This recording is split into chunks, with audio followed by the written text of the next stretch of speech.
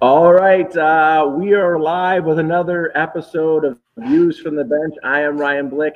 I am extremely excited to have Milwaukee Admirals assistant coach on, Greg Rallo. How are you doing? I'm doing great. I appreciate it. Thanks for having me.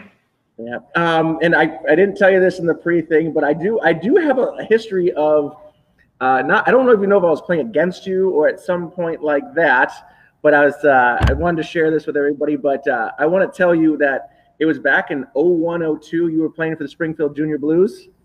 Long I time was ago. down at the main camp for that junior team, and I will tell you, you put on a clinic like at that tryout. I remember hearing about your last name, and then when one of my buddies, Tommy McDonald, brought you up about it being a possible guest, I was like, gosh, that rings a bell. Like, where do I know that last name from?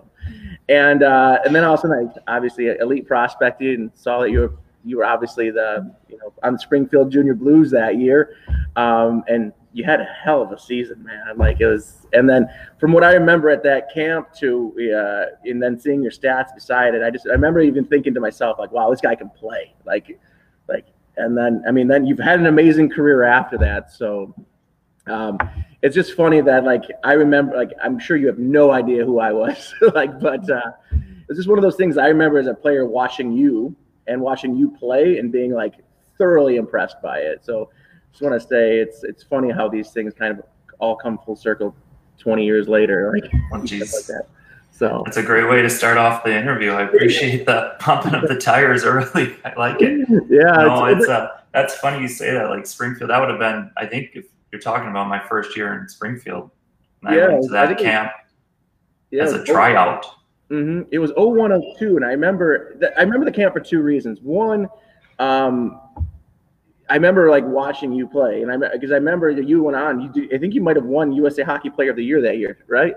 Hmm. Yeah. So you were like but watching you play was, and then the other reason I remember is I remember watching a fight that happened, and one of the guys got stepped on in the middle of the fight, and his wrist slid open, and I don't remember who the coach was, but he jumped up on the ice and like like Yeah. he came to help. I remember it's like I think I was 17 at the time, 18 at the time, and I was like shell shocked, like what is going on? Like, but no, that was a little tidbit about it shows how small the hockey world is, but all that. But thanks for coming on. I really do appreciate it. I'm interested to talk hockey from your experience with the Admirals all the way down to youth level, looking at the big picture of hockey as far as players' runways and things like that. But can you give me a little bit about yourself? Playing history, and you played in a lot of pro hockey. You even got some time in the NHL. So can you just share with some of the people out there with your playing history? For sure. We'll start at the beginning. I grew up in Chicagoland area. I played my youth hockey in Chicago, kind of Mm-hmm. all different levels from a young age, and from there I went on to play juniors in Springfield. I went there as a tryout in camp and played 2 years for the Junior Blues and had a great experience. Ended up having some success there, and then from there I was very fortunate. It's probably one of my proudest things in my career is to get a full scholarship to play at Ferris State University, which is in Michigan. Yep. I played 4 years there. Unbelievable experience, college hockey. There's not enough good things to say about that road for sure in my eyes. And then from there, it was just kind of a grind into professional hockey and trying to make it as an undrafted free agent player. I was a little bit older. I was 24 or 25 when I was a rookie coming into pro, which is pretty old. Just kind of grinding my way up. I played in the East Coast Hockey League, the AHL, the NHL, and the DEL 1 year in Germany. So kind of touched all the levels of professional hockey and worked my way up, and a lot of good experiences throughout, and it's a game I love. What are and all of your stops in the AHL? You said you played in the East Coast. You even played in Europe and even in the NHL. What do you think your most memorable moment was as far as your playing career goes? Well, there's a lot of memorable moments. Yeah. I'll start with the call up to the NHL. And I was 30 years old when it happened, so it was unlikely that it was going to even happen in the first place. And I remember getting called in the coach's office and walking in there, and then him looking at me, and like I had a really good relationship with the coach at that time, and he understood the battles in my career, and like he just sat down and he said, "You're going up." And literally I froze. Like I get chills to this day, like thinking about it as a little kid growing up, trying to get to the NHL and then getting that call. And I was fortunate that my wife was at the game that night, and then my sister was also in town in San Antonio when I got the word that I was going up. So it was a really cool experience for me personally. And then team wise, in my 12 years pro, I went to the finals 4 different times, only won once, but those 4 teams, like there's something about a team that makes it that far, that you remember those teams, you remember your teammates from those teams, and there's something that clicks within that group to make it that far in hockey. So those 4 years were pretty special in my eyes. And going back to your first NHL game, one of the questions I have what is it like? You go into the locker room, but it's like that moment you put on that jersey for the first time. Like, I mean, I'm sure you vividly remember it, and because that's everything you've worked for, like all this, the blood, sweat, and not to be cliche, but all the blood, sweat, and tears that go into it for that. Like, what was that moment like? It's like I said, I don't even know how to describe it. It's, you walk into an NHL locker room and there's just a pristine about it, like the jerseys, and not that they don't do a great job in the AHL, but like you see that NHL crest on your jersey right here, and you walk in and it's got your name on it.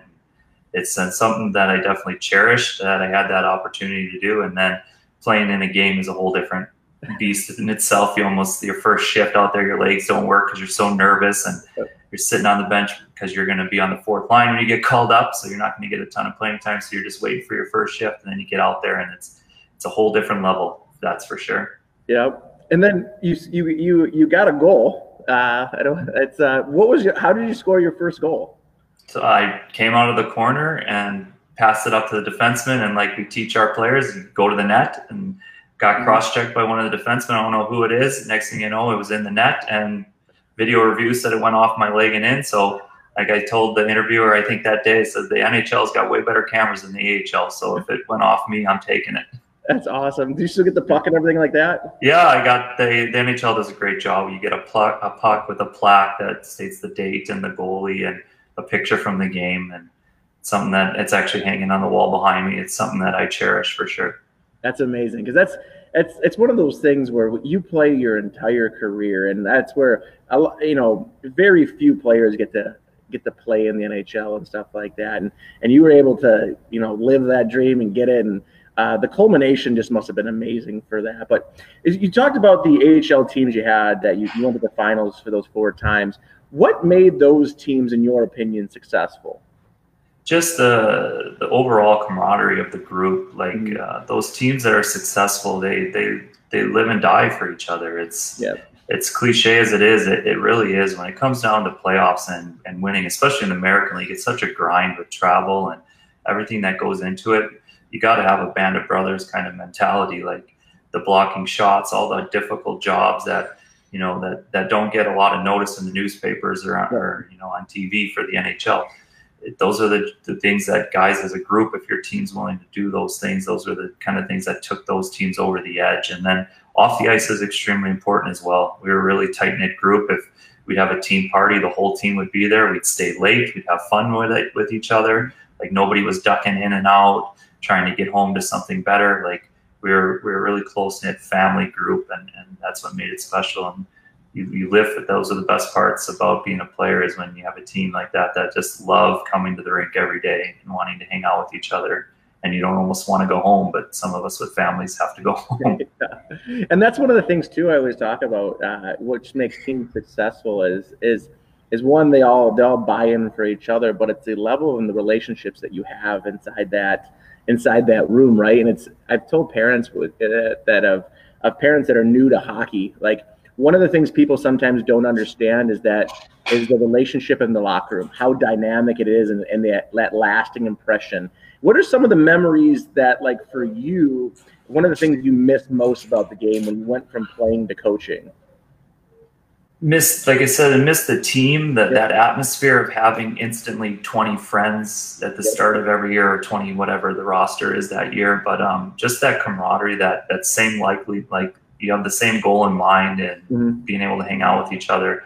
But then, on the hockey side, it's the adrenaline of playing in a game at at any level, but in the professional ranks, the adrenaline of getting hit, scoring a goal, just that you can't recreate that once it's gone. So I find myself on the bench a lot now when things get heated in a really tight game, like in the 3rd period, and there's 2 minutes to go, and like that adrenaline's flowing through my body, and I literally can't do anything about it anymore. I have to stand there and watch. And that's the hardest part about not playing anymore, because I love those moments. I loved being in those moments. Yeah, and that's one of the things too. It's, I think, I obviously I've never coached at the professional level, but when I got into coaching at the youth level, I think that was the hardest problem for me was understanding that, like, at the end of the day, we can only have so much impact on the players we have. The players still have to play the game, and as much as we get into it, and like my competitive juices are, I'm excited. I want to see those kids succeed, and for me, that was always the toughest part about getting into coaching, was knowing that you can only do so much, and to think that you could do more than that was just ridiculous talk. And it was just, the kids just got to play, and they have to play. But give me a little bit of background on your coaching. How did you make that jump from a professional hockey player to a professional coach? I'd say probably it started the last 4 or 5 years of my career when I was playing still. I was getting a little bit older. I was in my 30s and really took a liking to that leadership role. And AHL, you get a lot of young guys that are living away from home, especially if they played in junior. They had billet families, and now all of a sudden they're 20 or 21 and they're living on their own for the first time. They don't have mommy to do their laundry or cook them dinner. Now it's go get an apartment, go get your cable set up. And it's fascinating that 21-year-olds, they need help to do that. But they've had everything handed to them, and I understand that. So I really took to that leadership role and helping them manage. It's time management's a big thing with hockey, because it demands a lot out of your body, and nutrition and working out and all that stuff. So I really enjoyed that leadership role, and players started saying, "You're going to coach," like teammates, and it's something I knew I wanted to stay in the game of hockey. I've been playing since I was 3 years old. I knew that my future would be in the game. I just didn't quite know whether I wanted to go management, coaching, whatnot. But when I stopped playing, I had a couple job opportunities, and this was one of them. And after the interview process with Nashville, and I just felt like it was a great fit. And I really was excited to get the opportunity to start my coaching career at such a high level. I do understand that doesn't come easy, and so I didn't want to pass up on that opportunity, and I'm very grateful for it. Yeah, and that's one of the things too that I'm glad to have you on here and talk about, because it's coaching, and that's where a lot of people, when they come into coaching, and I'm sure you've had to do it, is soak up information quick, right? You take what you knew as a player, then as a coach, right? How do you bridge that gap, right? And that's one of the questions I have for you is, at the AHL level, it's such a high talent league. How do you connect some of these players who are very talented into the team game? Because your Admirals team last year was incredibly successful. I think you guys were first in the league when you were done. Yes. Yes. And so how do you make that connection? How do you as a coach bridge that gap from their individual skills at such a high level to the team game? I think a lot of it, our head coach does a fantastic job of selling his message. Right? We're very detail oriented with the Admirals. We have a structure that we play to, but at the same time, players know that on the offensive side of the red line, we want all 5 guys joining the play. We want our defensemen being active. We give them freedom to make plays. And then with that, we teach them structure in the defensive zone, where we demand a lot out of them. So we make sure that the player feels that we're not hindering his game. I think that's key, especially with how skilled these guys are today. If they feel that they're constrained or within a system that doesn't suit them, then they're gonna push back on you. But we give them a lot of freedom on the offensive side. Obviously, if they're turning pucks over or doing things we don't like, it's maybe a little talk, in his ear saying, "Hey, knock it off," or no more turnovers. But we give them a lot of freedom on the offensive side, and then we demand a lot in structure in our own end, because obviously, all offense starts in your own end. If you're in your own end, you can't score. So we want to get the puck and get it out of our end as quick as we can. So you talk about structure and things like that, because one of my massive pet peeves with coaches is at the youth level, when they start instituting structure and systems into even the U8 level.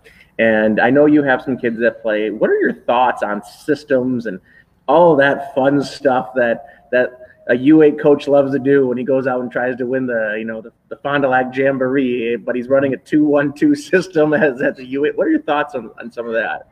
I think you got to let the kids play.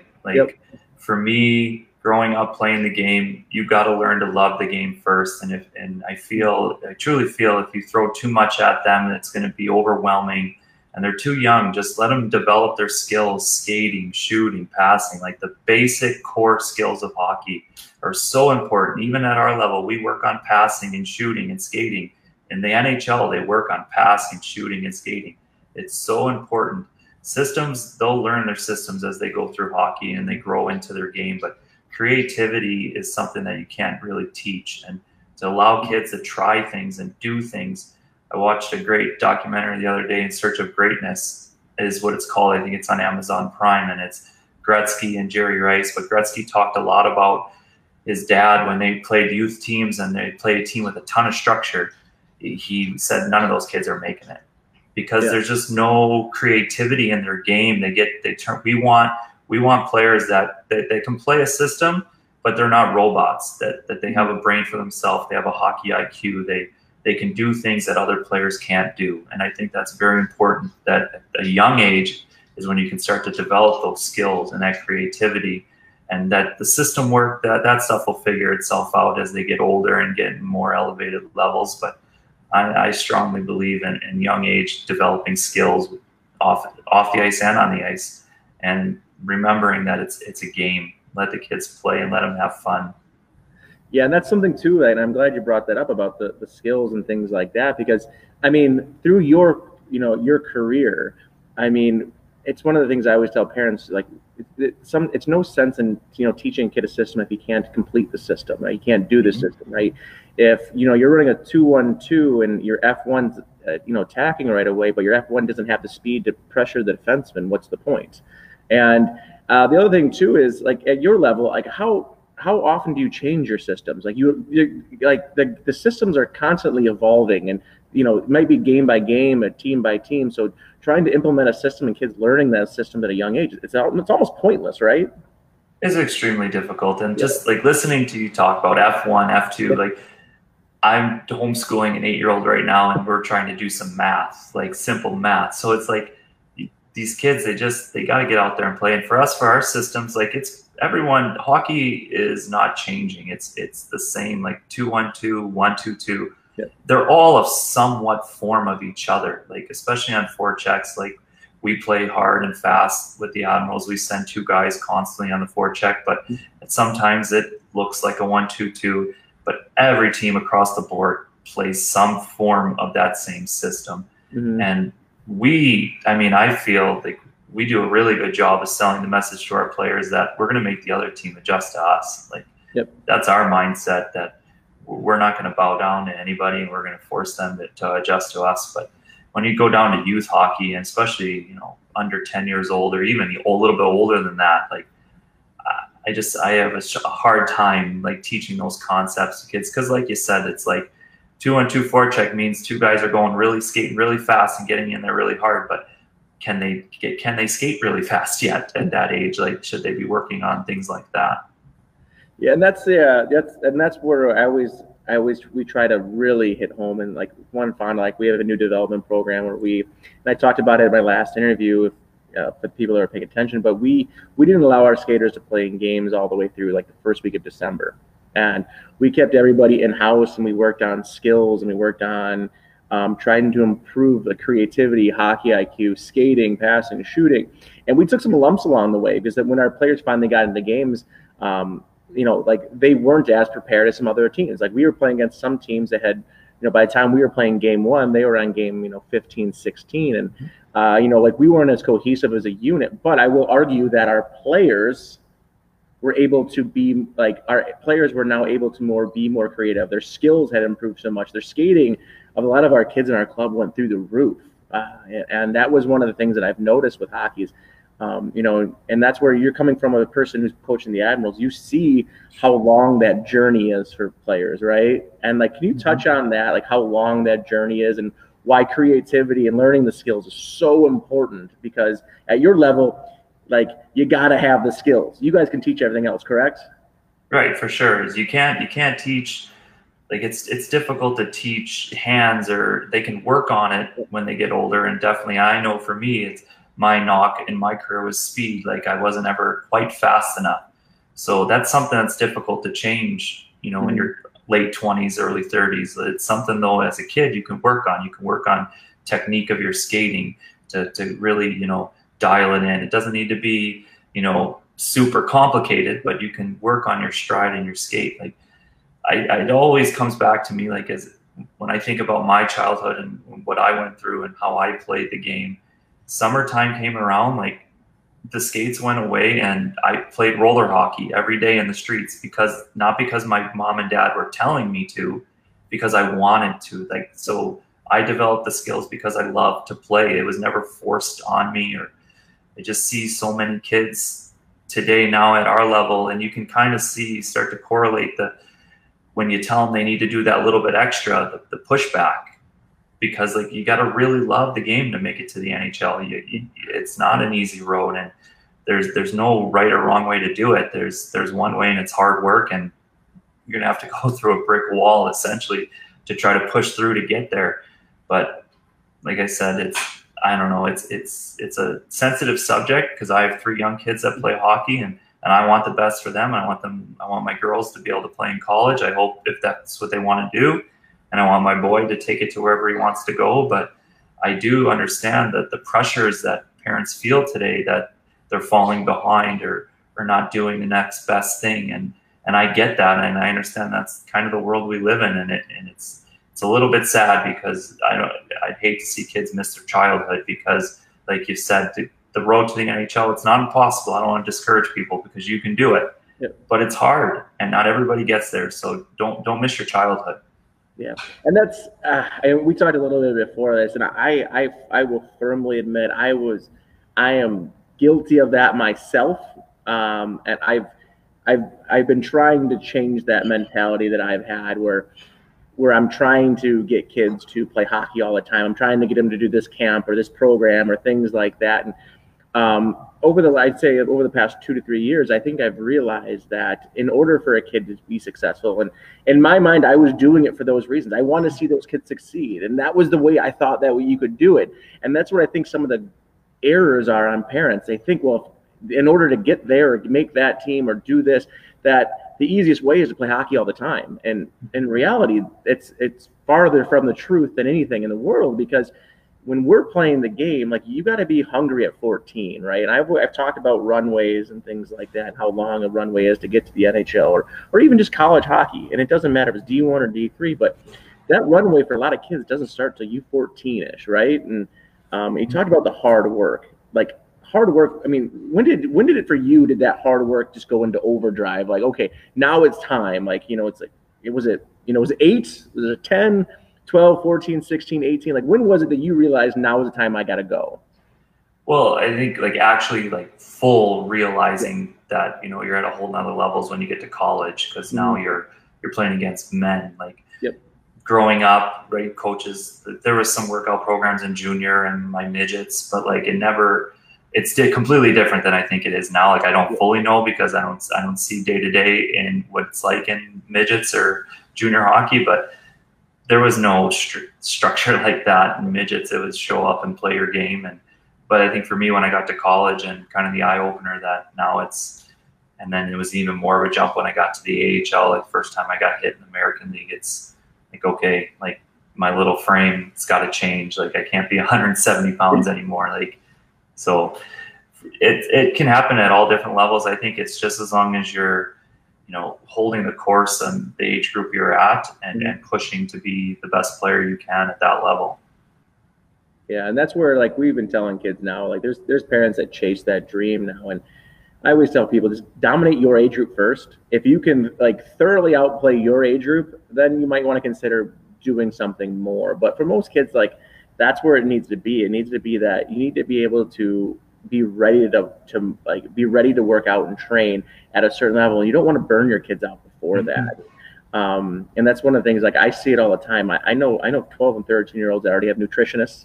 I know they have their own, you know, physical fitness instructors. I know that they have, you know, they're already asking, what advisor should I go start talking to? And I'm like, you're 12, man. Like, you why don't you just go play baseball or something? Like, have some fun. Like, it's maybe that's, I don't see it. I don't know if that's what it is now, if that's what you have to do now. I sure hope not, because my kids are 10 or so years behind that. So I can only imagine if it continues to progress. But I still got to believe that if your kid loves to play hockey, truly loves the game, and loves working at it, you're going to get found, and you're going to succeed, and you're going to get what you want out of the game. Advice for, I can't tell you the right or wrong way to do it. I can just kind of tell you the way I see it. And if, you know, it's, I don't know, it's difficult because I am a little bit removed. I don't really know how it is going right now, but at the same time, some of the stories I hear, like you said, about advisors at, you know, 10 to 14 years old, like, I don't know, like it's difficult, because for me, like, it was just different. You just showed up and played hockey because I love to play hockey, and that's what it was. And I'll tell you what though, I know you did an amazing job during the Safer at Home. I was following you on Facebook, and you did some amazing training programs at home and things like that. And in fact, I gave them to one of my employees here and said, "See what this guy's doing? Like, you should do this. Like, he's doing it great." And we did a lot of that. But I'll tell you, through the Safer at Home quarantine, I think I've seen a drawback from a lot of parents, which I'm excited to see, because a lot of parents have now said, like, "Oh, we had 2 months off. It was amazing." Like, it was. I mean, I don't know how it was at your household, but I enjoyed my time at home, and I'm, you know, like, my kids were playing outside. They were, you know, doing other things, and I think a lot of kids really enjoyed that time period. And I think some parents are even reevaluating their spot in hockey and what's important to them right now. And but yeah, like, how did, like, what? I bring it up because I like what you did. What made you do your homeschool kind of hockey thing for, you know, COVID-19 and during the Safer at Home? It was a great way for me to bond with my daughters. Like, every episode that we did, one of them joined me in on it. And I just really wanted to show that, like, I do agree in, you know, like, camps and, like, not overdoing it, but a camp in the summer here and there. But at the same time, I like, a majority of my workouts involve 3 pieces of tape on the ground and a stick and a puck. If you want to work and you want to get better, you can. There's some great new aids out there, and we use a lot of them with the Admirals. But if you can't afford that, or for whatever reason, doesn't mean you can't get better at hockey. Like, I wanted to give a platform where you can just follow along. It was like a 20-25-minute workout. We did some agility stuff in the beginning, and then we did about 10-15 minutes of stick handling. And we were doing it 3 times a week, and now we're just doing it on Fridays in the morning. So it was a lot of fun, and it accomplished what I wanted to accomplish. Was I got great bonding time with my girls. They loved the camera. They got to start to ask me, like, "Is today hockey day, or today's the day we're going live?" I think it's because they loved the camera and they knew they could be on live and show their personalities. But it was a lot of fun for me, especially because of that. I had the same thing at my house. We were doing our Hockey Factory homeschool, and we'd make videos and drills, and we put them on our website and things like that. And I tell you, my daughters would sometimes, and if you listen closely to a lot of my videos, you'd hear them in the background, like, talking to me and like, saying, you know, like, I remember one of the videos, I remember I made a mistake in it, and they were laughing in the background at me. I'm like, knock it off. Like, but yeah, it was, you know, it was one of those things. I watched your videos. I got a lot of great ideas for things, but you know, it was one of those things where I appreciated watching your videos, because everything was simple, and you bring it up at home. You were able to, you know, effectively communicate what you wanted to teach the kids live, and without having all the bells and whistles and things like that, because that's what, not a lot of kids have access to this stuff. And for sure, you were able to effectively communicate that, and also show, like, you only need, you know, 3 pieces of tape. You had a bunch of where you had numbers on the ground, and you're constantly telling them these are the numbers. And then the day before, you would even kind of throw out a little bio. This is what you'll need the next day. And you know, like, I was watching it, I'm like, okay, like, how can I use this? And like, it was phenomenal. And it shows that, like, working at home and things like that too and you know, having you there to show them was amazing. So I think, yeah, it's similar to what you said. Hockey training now, it's, when you really think about hockey, it doesn't need to be complicated, but doing multiple things, right? Stick handling while you're shuffling side to side, and then picking a number out as you're doing that. Because when I had a concussion, that's a whole nother story. But when the doctor explained things to me, he goes, "For you to return to play, you got to break down the game of hockey. Like, you're going to be skating up the ice, which is a challenge in itself because you have to skate, which requires a lot of movement and a lot of thinking. Now you got a player coming at you. You got your teammates. You're trying to stick handle a puck. You got the coach yelling. You got the fans yelling. That's a lot of stuff going through your head, and you have to make a decision in a split second. So that's why your brain needs a rest. Yeah. And when you really think about it, so that's why it made me think about my training when I was playing. Like I trained doing multiple things at once, trying to stimulate your brain, not just standing there going side to side with the puck, which could work, but why not jump side to side while you're doing it? Now you're activating different muscles and training your body to do multiple things at the same time. Yeah, when I was at home, I don't know if you had this too, but I was always trying to make new drills and things like that. Mm-hmm. I realized what my capabilities were, and I was lacking in a lot of them. I remember one time I was trying to stick handle with one hand while throwing the ball up with the other, and I was like, what is going, like, I can't do this. Like, it was insane. I'm like, what is going on? And I realized, and I don't know if you had that at all, where I remember there was drills, I'd write them down and be like, this would be a great one. I remember one I was stick handling, and then I would have a soccer ball, and I was supposed to like kind of juggle it with my feet. Yeah. I remember trying it, and then after about 30 minutes, I'm like, oh, we're done. Like, that's not happening. It's great though. It's be creative, like that's what half my stuff was. I'd sit there in the garage with a stick in the morning and kind of just come up with new drills, think of different things. Like I said, there's no right or wrong way to do it. If you're moving and stick handling, you're getting better. Yeah, that was also too. I also, when when I was doing a lot of my stuff at home, you put some headphones in, and I would just go down to the basement and I would catch myself stick handling. And next thing you know, like 25 minutes has gone by, and I'm like, whoa! Like, it brings you back to just like when you were a kid. I don't know if you were the same way, but when I was a kid, I would go to my basement and just like zone out for hours. Like, and I would just stick handle and like just listen to and like, shoot pucks and stick handle and all these other great, awesome things that were happening. And, and that's one of the things I encourage kids to do today is just go to your basement and play. Play. Yeah. One of my family members in Michigan, they were telling me the story about during the Safer at Home quarantine, that one of the things that they saw that they haven't seen in such a long time is the amount of street hockey going on in this, in the subdivision. They were like, well, kids can't play. They're like, now there's actual legitimate, like, pickup games going on all the time. Like, cars are coming, kids are moving the net again. They're putting them. That's great. Yeah, that's where I learned to play the game the most, was in the streets growing up. I was fortunate that the neighborhood we lived in, we all kind of played hockey, and the kids that didn't learned. And we had a game every day after school or every day in the summertime. It was an awesome. We had goalie gear, everything. It was awesome. Make my little brother play goalie until he cried because we shoot too many at him. Poor guy. I feel bad for him to this day. Appreciate him stepping in playing goalie for us. Yeah, you think about it, but that made his hockey career. Probably made him. Did he end up being a goalie? Yeah. No, he ended up playing through high school. But yeah, same thing. Like a lot of my buddies, we just love to play in the streets and have fun with it. Yeah, I remember coming home and I remember using like my Bauer Lindros stick, and by the time June ends, you have no blade left on your blade. Using it. My mom getting mad. She had to spend $15 to buy me a new one. Think about it now. I'm spending way more than $15. Buy a dozen of them.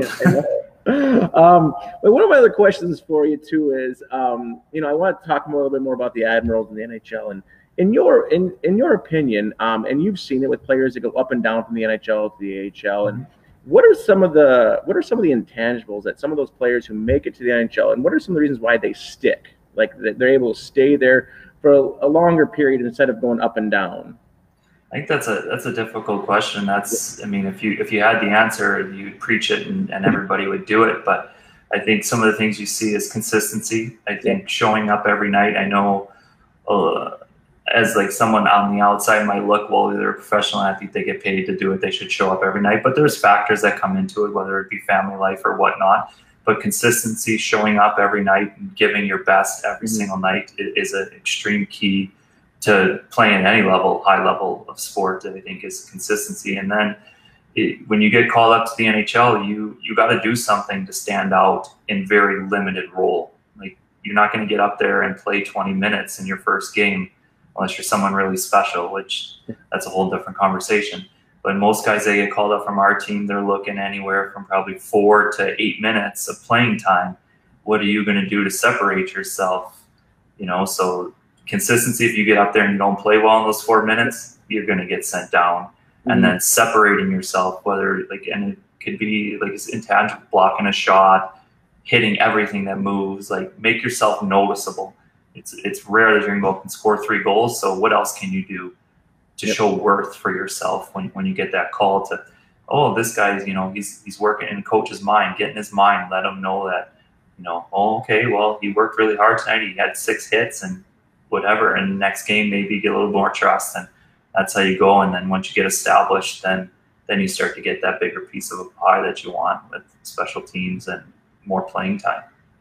And then as a player, I mean, like we're talking about roles here in making your mark. I mean, how difficult, because you were I'm assuming you were a goal scorer in college, in juniors in college. And when you got to the pro level, how did your game change? Did you have to adapt and kind of find different roles on each team to kind of, you know, stick with that team? And then when you actually made the jump to the NHL, you know, how did your role change within all of those teams and stuff like that? Yeah, that's a great question. It's every year we get 20 new guys that were, you know, that come out of junior college. They were the leading scorer of their team. So we can't have 20 top 6 players on our team. So players have to find a way to adjust to their new roles, whether it be more defensively or penalty killing. And then for me, like when I first came into pro, I went to the East Coast League and played pretty good minutes. And because I was pretty good year in college, went to the East Coast League, was given great opportunity by the coach there and kind of ran with it. But then I spent 2 years going up and down because I'd go to American League team after American League team. And like I talked about, you only get 3 or 4 minutes of playing time, and you're used to scoring your whole life, and now you don't score and you don't get put out there in offensive zone situations. And so it is a grind, and it's a mental battle. Like a lot of the things people ask me about, it's just like, how'd you make it? I was willing to just keep going. Like, you can't stop. Yeah. And that's where I think, you know, like, and that's what we have a high school kids that are going on to play in the NA right now that come skate with us and things like that. And they're hopefully going to make the jump to college and things like that. And it's one of the things I try telling kids all the time is that, like, the role you know is great. And if you can do that role, it's awesome. But as you get older and you're playing with older kids, and like the talent level's there, and you got to be able to understand that you're not going to be that goal scorer. You're not going to score 60 goals in your senior year in high school and then score 60 goals in the NA. Like there's a gap, and you got to be able to adapt with. And I think you know, and this is what I tell players: you got to love the game, right? Mm-hmm. You gotta, if you're not like, and that's the thing I tell people is you play hockey to play the game. You play because you love it. But if you're, you know, like most people want to score goals because it's fun. That's what makes the game awesome. But for the people that love the game, they also understand that in order for me to keep playing this game at the level I want, I gotta love it. And I'm like, you probably like, I mean, you played it for as long as you did. You probably played because you loved it, right? I still love it. I wish I could play tomorrow if I could. But yeah, like you said, the biggest thing, that's a great point you made, is just play different positions. I'm not talking like play forward and play D. Like if you're a forward, mix in playing center and wing, because when you get to our level, like someone might get called up and that might be your next opportunity. You might have to switch to center or wing. And the players that can do that effectively, now you're creating more jobs for yourself. I remember when I got called up to the NHL, I was right wing and center pretty much my entire career. I'm a right shot and I played center. Coach called me in his office. He goes, "Can you play left wing?" Without hesitation. Yep. Like, I'll figure it out. Like, just whatever it takes, like, do it. And that's kind of my advice for that, is just, you know, play all different positions, practice taking face-offs, and tangibles are so important. Yeah, and that's where, like, too, is even when you talk about positions, and that's something that, like, at the youth level, I am a firm believer in, is that, like, you know, parents get fixated on a position. Like my kid doesn't want to play today because you have him on defense. It's like, well, why does he not? And then, you know, some coaches are like, okay, so high, and they move the kid back to forward. And it's like, well, you know, you got to talk to the parents. Like, why don't you want to play defense? Well, he wants to score goals. And I get it. All 7 and 8 year olds want to score goals, or 9-year-olds. They all want to score goals. But, like, in today's game, which I'm sure you guys see all the time, like, just because you play defense doesn't mean you can't score goals. Like, I mean, like, and that's what I always tell parents, like, it's not the position, it's the role within that position that matters. If you're if you're a puck moving defenseman, like you're going to score goals. Like you're just as important sometimes as that, that forward crash in the net. Like that's what I tell my parents. Like I didn't say you couldn't be down in the offensive corner just because you're a defenseman. I just said you better be back in time though. Right. you better be back. If you're going to be down in the offensive corner, you better be fast enough to get back. And that's what I've tried to stress to a lot of our coaches is maybe don't change your position, but have the coaches change the roles in each position. Like, have your center, instead of him being, defensively responsible, why don't you sag your wingers down a little bit, have them play more of that responsibility down there, learn how to play in the corners defensively and things like that. It's only going to help your kid when they get to that next level. I mean, most kids only make that jump from bantams to high school, and they're trying to find that role from how do I fit in on this team, and that jump, you're sometimes you're 13 playing against an 18-year-old, and that's a mammoth gap. And you're trying to, like, those high school kids are still trying to figure it out. Like, they want to play varsity, but they got to figure out a role to play on that team. And that's the other thing too. I'm sure you were like this, and that's one of the things what you said when your coach asked you, can you play left wing? Without hesitation, yes. I always tell people, like, when you're doing this, like, understand, be willing to do anything. Like, you have to, like, you're not better than anybody. Like, if a coach asks you to play PK, play PK. Like, figure it out. Yeah, you got to figure this stuff out, because if you don't figure it out now, then this is going to be the end of the road for you. Don't show hesitation. That's a key. Like, coach calls you into his office, and we've had guys too. It's like, oh, we're going to try you on the wing. Well, I usually play. No, don't do that. Like, please don't do that. Like, just be firm and be confident in your ability that you can do it. It's the same game. And that's the thing too, is like, you guys probably work quite a bit with Nashville, right? I mean, are they pretty hands-on as an organization with you guys?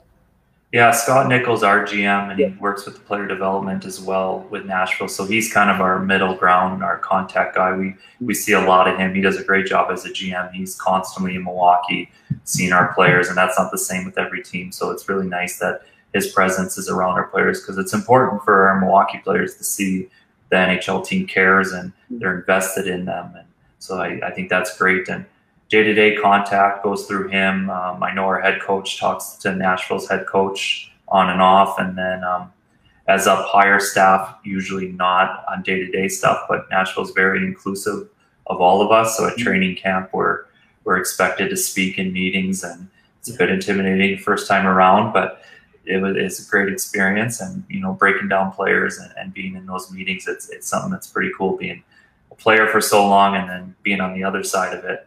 It's pretty interesting to see what goes on. That's awesome. And then as far as like their involvement, do they come to you guys? And I mean, obviously you guys have a great amount of impact when players get called up or things like that. Do they say, if these next 2-3 months, we want to see you guys working on these things with the players? Or do they kind of just leave that up to you guys and then get your opinion? Like, hey, we're looking for, second line, top 6 forward. Who do you think? Or is it more of, hey, this is the guy we're deeming as a top 6 forward. I want you to work on him and do this. Like, how does that interaction work? Yeah, it's pretty similar. It's very open dialogue. They're not for lack of better, like, dictatorship by any means. They give us a lot of rope to work with guys and teach guys. And Nashville's probably one of the best I've seen at rewarding guys that deserve it the most. Like, they don't always just call up a draft pick because he's higher on the list. They have rewarded a lot of guys. Jared Tenorti, one of our defensemen last year, being one of the most recent guys that his play spoke volumes. And when they called for a defenseman, we said he's playing the best, and they took him, and we didn't see him again. Now he's probably going to be in Nashville next year. So it's great to see organizations that, stand behind and truly reward the guys that earn it and deserve it, because that's not always the case. And then for your guys' team, like, how many are there? I mean, I forgive me if I don't know the answer, or I don't know, but how many guys that you have on your team that kind of just work their way up, undrafted, that just battle? Like, are those players coming up through you guys? Yeah, for sure. We got a player right now. His name's Tanner Jeannot. Guys would know, like, if you watched Admirals play, you'll know his name. He is a kid that literally, if I tell him to jump, he's going to jump, and he'll do whatever it takes to get to the NHL. And I firmly believe there's a strong chance that he'll play games because of that mentality. He's undrafted, scored a bunch of goals in junior, but got to us, and we don't look at him as a goal scorer, but now he blocks shots, he penalty kills, he's willing to fight when he has to for his teammates, and he does everything and anything we ask him. So it's great to see that kind of old school mentality that no one's going to stop him. Yeah, and that's where, like, too, is I don't want to think, I want some of the youth players and things to know is how important that relationship is to have a coach like you guys who believe in that kid. I'm sure, like, you got a soft spot for him, and it's one of those things where it's like you want to see him succeed because he's doing everything right. He's willing to put in the time. He's willing to battle. He's willing to fight. He's willing just to do what it takes to, and that's what I tell kids that they don't realize that sometimes at the younger levels, like people and coaches remember things. Like I remember teams of, it sounds silly, but I remember teams that shake my hand, like kids who shake my hand after a game, right? They come to the line, fist pumping you there. Seeing a 10-year-old sometimes take off his glove and stop and say, like, good game, coach. That sticks with those little things. The guys who do everything the right way, it helps in life. For sure. It really does. And that's what I'm saying. Like, do you have any examples of players that have, besides who you just mentioned, like of players that maybe in your pro career, but they did everything right and it worked for them? And, that happens quite a bit, right? Yeah, for sure. I mean, myself, an example, I never really got an NHL opportunity until I was 30, but just continued to work for it. A player that I played with in the Dallas Stars organization, his name is Colton Sevier, and he played, I believe, 4 years on the AHL, and just went about his business, continued to improve each year. Was supposed to play in Dallas early, didn't. Just continued each year, stuck with the process, worked hard for 4 years, didn't complain that he wasn't where he wanted to be. And now he's been in the NHL, I think, the last 6 or 7 years. Like, I just wish I could grab guys and be like, listen, like, you're 20 years old or 21 years old and you're coming into the league. Give your AHL team, give me 4 years of your time. And at 25, there's going to be a good chance you're going to be in the NHL if you're willing to do it. Yep. Or you choose to take easy way outs and maybe not skip that extra workout or not do this, and you wonder why it doesn't happen. So it's a hard road, but if you really want it, and that's how my whole career went along. And it's something that I realized about halfway through my professional career was nobody was going to give me anything. And I wish I would have realized it earlier. I did have periods where I was like, why is this guy getting called up? I have more goals, or why is this guy getting called up? I have more points. You can't control management. And I especially learned that now that I'm on the other side of it. Like, you can't control what your coach in midget, coach in any level, high school, junior, you can't control them and their decisions. You can't control what you do. So that's what I started looking internally and became a better teammate, cheered for my teammates when they got called up. Controlled my workouts, my aggression, my hunger, like really drove to want to be in the NHL. And if I never made it, at least I could sit here today saying I did everything I could to make it. And that's kind of, once I got that realization, like my career, like my last 6-7 years pro, I started scoring more, got my NHL chance and played a long time and had a great experience playing the game that I love. So it's a road, but it was a fun road. It's amazing that it's something as simple as that. It's like focusing on yourself, right? And controlling the things you can control. And then players have that through their career, that you see they focus on, why Johnny's getting, talked to by this team, or why that kid made that team. But when people start just focusing on what they can do and what they can control, how much more beneficial it is for their careers, and just their training, right? And we tell kids this all the time, like don't ever and because at a youth level, the maturity of kids, between how big they are, it fluctuates so much that what we always tell kids is just don't ever compare yourself to the guy next to you, because it's not fair. You're not comparing apples to apples. Just compare yourself to where you were yesterday. Right. That's great. That's it. Because if you could just compare yourself to the way you were yesterday and you're getting better, that's the right track. And we can't. You always worry about why I'm not on the power play or why I wasn't this. And then if you just worry about what can I do to get on the power play, you change your question up, right? And that's what I tell some of the kids, stop asking why this player's doing this. just rephrase the question. Like, what do I have to do to get there? Right. And I'm sure you guys experience 100% true. Because you want something, go get it. Yep. Don't ask why. Don't blame somebody. Go and get it. Because it's obtainable if you really, truly want it. Don't pass blame. Don't take the easy way out. And it's extremely hard to do the right thing all the time. Right? Isn't it? Like it's hard. It's and then that's what I always say too. It's so easy too. Like I remember every kids when they get cut from teams, like the blame, like the people they want to like, oh, I didn't get it because of this, or like that is so easy. And think about how many times like you've gotten cut from something, or I mean maybe you never got cut. I mean I got cut quite a bit, but it's one of those things where you get cut and you spend 2 weeks making excuses for yourself, and 2 weeks instead of 2 weeks like working, like getting better. And that's where like sometimes I even tell parents, like when your kid gets cut, the worst thing you can ever do is say like, oh, the coach didn't like that, or it's politics. Like you just set your son back in gear by like letting him have that excuse. And I mean at your level, like when you send a player down, I'm sure you guys are up front like, no, like you can do better, right? My message when we send guys down, and if it's a forward, I'll grab them and I'll say, listen, like you're getting sent down to the East Coast League, you go there with a nothing's gonna stop me mentality. I use a little bit more naughty of word there, but you go there, you get it done, be the best player there, and you'll be back here in a week or two. Or you can go there and big wheel them and think you're too good for the league, and you might never come back. So it's on you. Go there and prove that we made a mistake. Like prove, like force our hand to call you back up. And some guys do it. You think about all the players that have used that as motivation and success for the. I mean, that's even after hockey, right? Like the players that have learned from their failures, and some people look at it like getting cut or something, or getting sent down or things as like a detriment. But you're like, man, like I remember getting cut my Bantam AA year in hockey, and I was devastated. But it ended up being the best thing in my life. Like you look back at it, like it made me the player I became.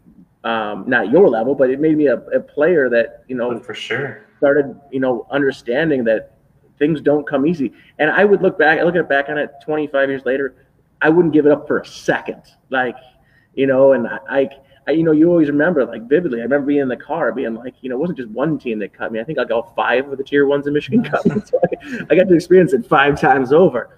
But it was great because the first time maybe it was an excuse. Second time it was someone else's fault. Third time this person. I didn't get a fair look. But by the 5th time, it was like, no, your skill set's not there. Like, yeah, I got like 2 points on that. Like I actually see someone wrote in, I remember when you played midgets for the Flames and for Nick Polis. So the story behind that is at the time, there was only Team Illinois and Chicago Young Americans were the 2 AAA teams. Yeah. And I got cut from both of them my midget year. And Nick called my dad and got me to come try out for the Chicago Flames midget AA. So I didn't play midget AAA, I played midget AA. Yeah. Shocking, I know, to some parents that I played AA and had a pretty successful career. But it ended up being the best thing that ever happened to me because to this day, I still talk to Nick and he was a mentor, guided me right down the right path, like took the time at that level to teach me systems and teach me, how to play the game and want it. And he did things that no coach that I had ever played for did and like motivated and forced me into that. And he changed things for me, or I might have got lost in the mix in AAA. I went and honed my skills with a coach that believed in me, and it ended up being the best thing that ever happened to me. And then you need to look no further. It's funny you say that. Like I just watched the Jordan documentary, and the best line from the whole thing is he gets cut from his varsity team. He goes home, and his mama looks at him and says, "You better work harder next year." And he did. Like he worked out all right for him, but I know we're not all Michael Jordan, but it's a simple message. Like don't pass blame and you'll go a lot farther. Yeah. And maybe this was the same case for you when you got cut because like kids go through this all the time. And like when I got cut, I had, was going from like obviously tier 1 to tier 2 or AA hockey. But like the best part about that for me was I was able to become the player that like not that I wanted to be, but I was playing a super reactive game when I was playing tier 1. I was always trying to catch up. I I was playing a good team game, like, get over the red line, dump the puck at the time, stick to your defensive rules and things like that. But I wasn't becoming a good. My individual skills weren't there. Like, I didn't have the confidence to try to skate through somebody. I didn't have the confidence to make that pass. I'd get in the slot and I wouldn't shoot. I'd look for somebody else to fire the puck for me, and it was ridiculous when you look back on things like that. And you tell parents, like, it's okay to play at a lower level and dominate it. And one, you get the skills from it, and like that's what happened to me when I got cut. The game slowed down. I had a coach. I was incredibly lucky. I had a guy named Kyle Krug to coach me for when it was Torrey Krug's dad. He was one of my coaches during this time period, and he did an amazing job of breaking down the game for me, making me understand it, like helping me kind of learn how to play the game, which was the best part about it. And I mean, I'm sure you experienced similar things, and I made that, like, it was leaving that year. I was my whole game transformed. Like, it was awesome because I learned it up top here. I was, like, started getting smart. I started understanding things. And then that fire I had from getting cut, like, was burning, man. It was That's the thing. Like, I think getting cut or losing a tournament, I think that's very healthy. Like, I'm a firm believer in learn to lose. Don't discredit losing. Don't say everybody's a winner today. Well, no, because somebody lost the game, and build that burning desire. Because, like, after sports, the real world happens, and losing is losing there, and all of a sudden then you're really in trouble. Like, I still believe we need to teach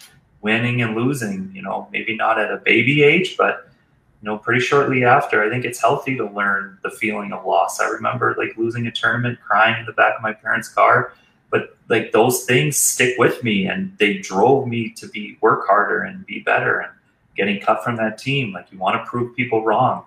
I fear that mentality is kind of slipping away, and you see it every now and then in a player like that Tanner who still hasn't. I'm like, this kid's going to make it strictly because no one's going to tell him no. Yeah. And that's one of the things too. I love hearing stories about, like, Tanner and things like that, because when those things happen to players, like, I love seeing, asking a kid, like, what are your goals? What are your aspirations? What do you want? And they tell you all these great things. I want to make the NHL. I want to go D1. I want to do this.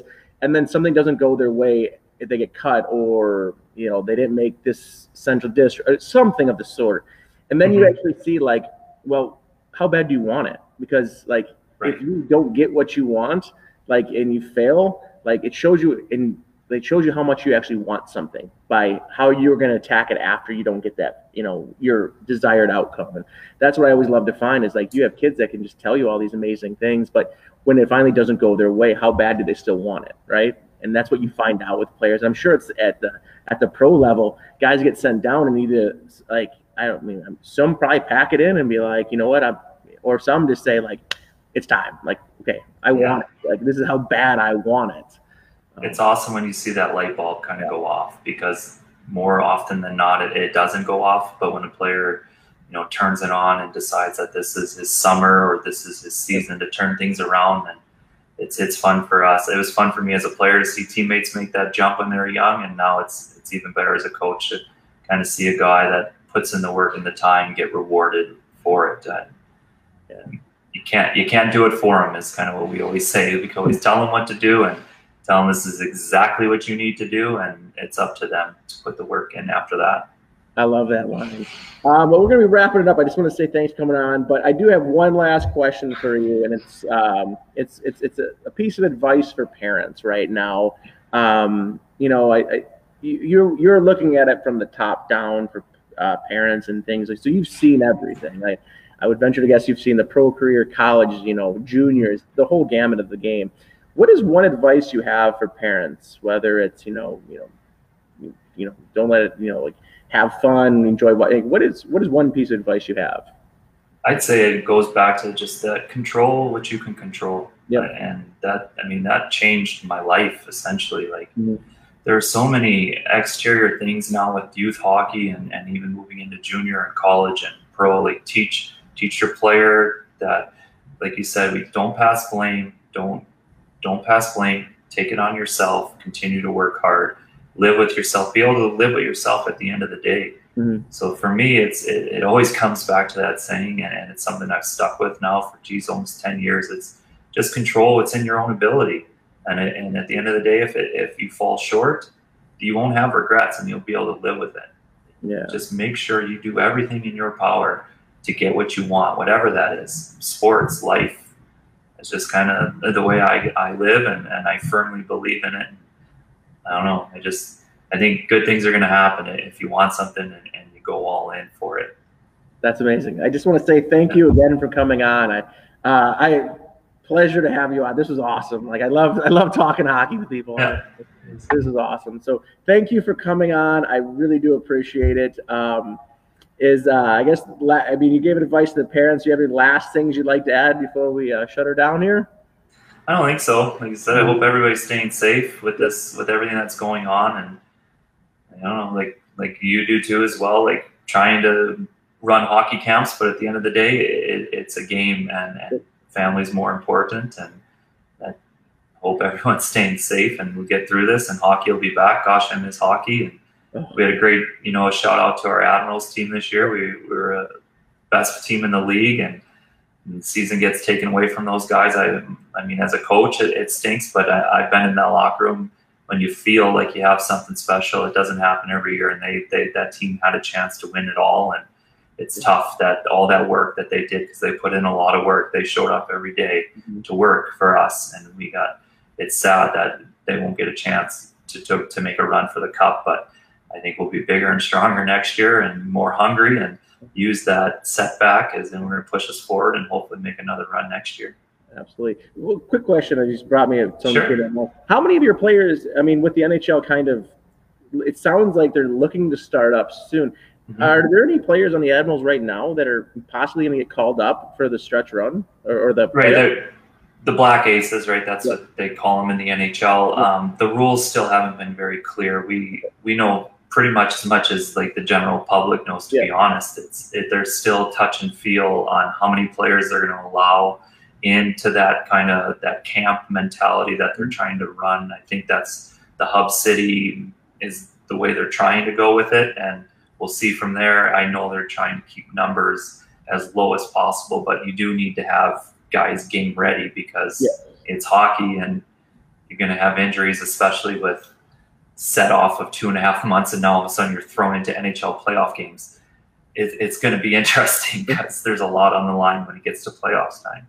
Have you been working with any of the players? Like, I mean, like Wisconsin rinks are starting to open up, and has your staff been working with some of the players or some of the or is there no contact at all? All of our Admiral players are home after our season got postponed. We sent them all home. Some of them are wherever their home city is. Some of them have opened back up to where they can go to the gyms or possibly get on the ice. But as for here in Milwaukee, no, we haven't had much interaction. We've had a couple Zoom meetings with the team, especially when the season officially got canceled, just kind of thanking the players, telling them, have that burning desire coming into next year that we talked about. And just thank them for making a great year. For me as a coach, like the growth this year with the team we had was awesome. So yeah, but as for skating around here, none of our players are around, so it's pretty low key around here. That's why I've been doing those hockey videos online, just trying to get some sort of hockey back. Oh man, and I can tell you what, I know I speak not just for myself, but I know you had a lot of people following you on those, and awesome job. I loved seeing what you were doing. I loved seeing the amount of content that people in hockey were putting out, and I loved seeing it when people were doing it for no cost. Like for me, sitting there like during COVID, like certain kids had. There was that sense of anxiety for a lot of people about like, what am I doing? And you're worried about other kids getting ahead or something like that. But when people like yourself come out and say, no, we're just gonna do these videos, and there's nothing, there's no bells and whistles. It's just how you do it. Like I appreciate that. And I'm sure all those parents and kids out there truly appreciated it as well. And it's great to see when people like yourself give back to the game and things like that, especially at the youth level. So, thank you. Yeah, it was great. Tons of fun, really good feedback from a lot of people. And like I said, it was a great bonding experience with my daughters, and my little 4-year-old boy hopped in every now and then. That was a real challenging event when he got on the video because, like, live is live. So you don't want to be yelling at your kids on camera. So, but it was definitely an experience, and I'm so happy we did it. And we continue to do it this summer. We're going to try to continue to do it on the Fridays. Yeah. What time is it on Friday then? Sorry? What time is it this Friday? We always do it at 11 a.m. Central Time. Yeah.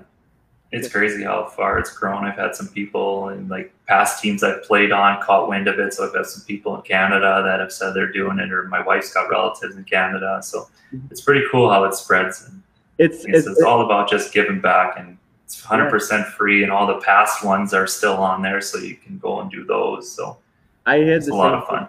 It blew my mind. I had a parent that reached out and they were asking me questions about one of my videos, and I was like, "Oh, great!" And then all of a sudden I was like, I had a challenge and they didn't win the challenge, but they sent me the video and the kid was awesome. And he was working hard at it. I'm like, man, this kid's awesome. And I kind of figured, oh, I wonder where the parent's from. I was like, I'll send you a free T-shirt and shorts. So send me your address. And then he sent me the address, and it was Rhode Island. I'm like, what? What are you? I was like, I thought and then I even said to the guys, I apologize. I was assuming it was going to be Wisconsin somewhere, but Rhode Island. And then I remember even another one that blew my mind. I had a kid, he was sending me a video of his, and I was like, that's an awesome video. I'm like, what's outside? I'm like, what is that? And he's like, and this was, middle of May, and he's like, oh, it's snow. And I'm like, where are you at? And I was like, he's up in north in Manitoba. I'm like, no way. So that's cool. It is cool. And it's cool the way that all these things connected everybody, and it's like I met a really awesome guy out of California that was doing the same thing and giving away all the stuff for free. And I talked to him quite a bit. I had him on as a guest, and just learning about how he handles California hockey and things like that it connected a lot of people. And I thought that was, and I stole a lot of his drill too. So it's not stealing. It's a great game. It's crazy, the things you can take from other teams and other players and just grow the game. And like we said, it's not a changing it's not a new game. The goal is the same, put the puck in the net, but to evolve and kind of learn new things and have fun with it, it's great. Absolutely. Well, thank you again for coming on. This was amazing. I had an awesome time interviewing you, and I really just truly do appreciate you coming on, and wish you all the best with your Admirals team next year. And wish your kids all the best, and I hope Shaw does great next year with your youth hockey. If you guys are ever in Fondy, stop by. My office is in the corner of the rink. Say hi. Sounds good. So awesome. Thank you again for coming on. For those of you guys, we will be back next Wednesday at noon with another Views from the Bench, so check in there. If you guys have any other questions for Greg or myself, you can email me. My contact info is on the Hockey Factory page, and I can pass them along too. So thank you guys again. And Greg, thank you again for coming on. I really do appreciate it. No problem. Thank you. Yep.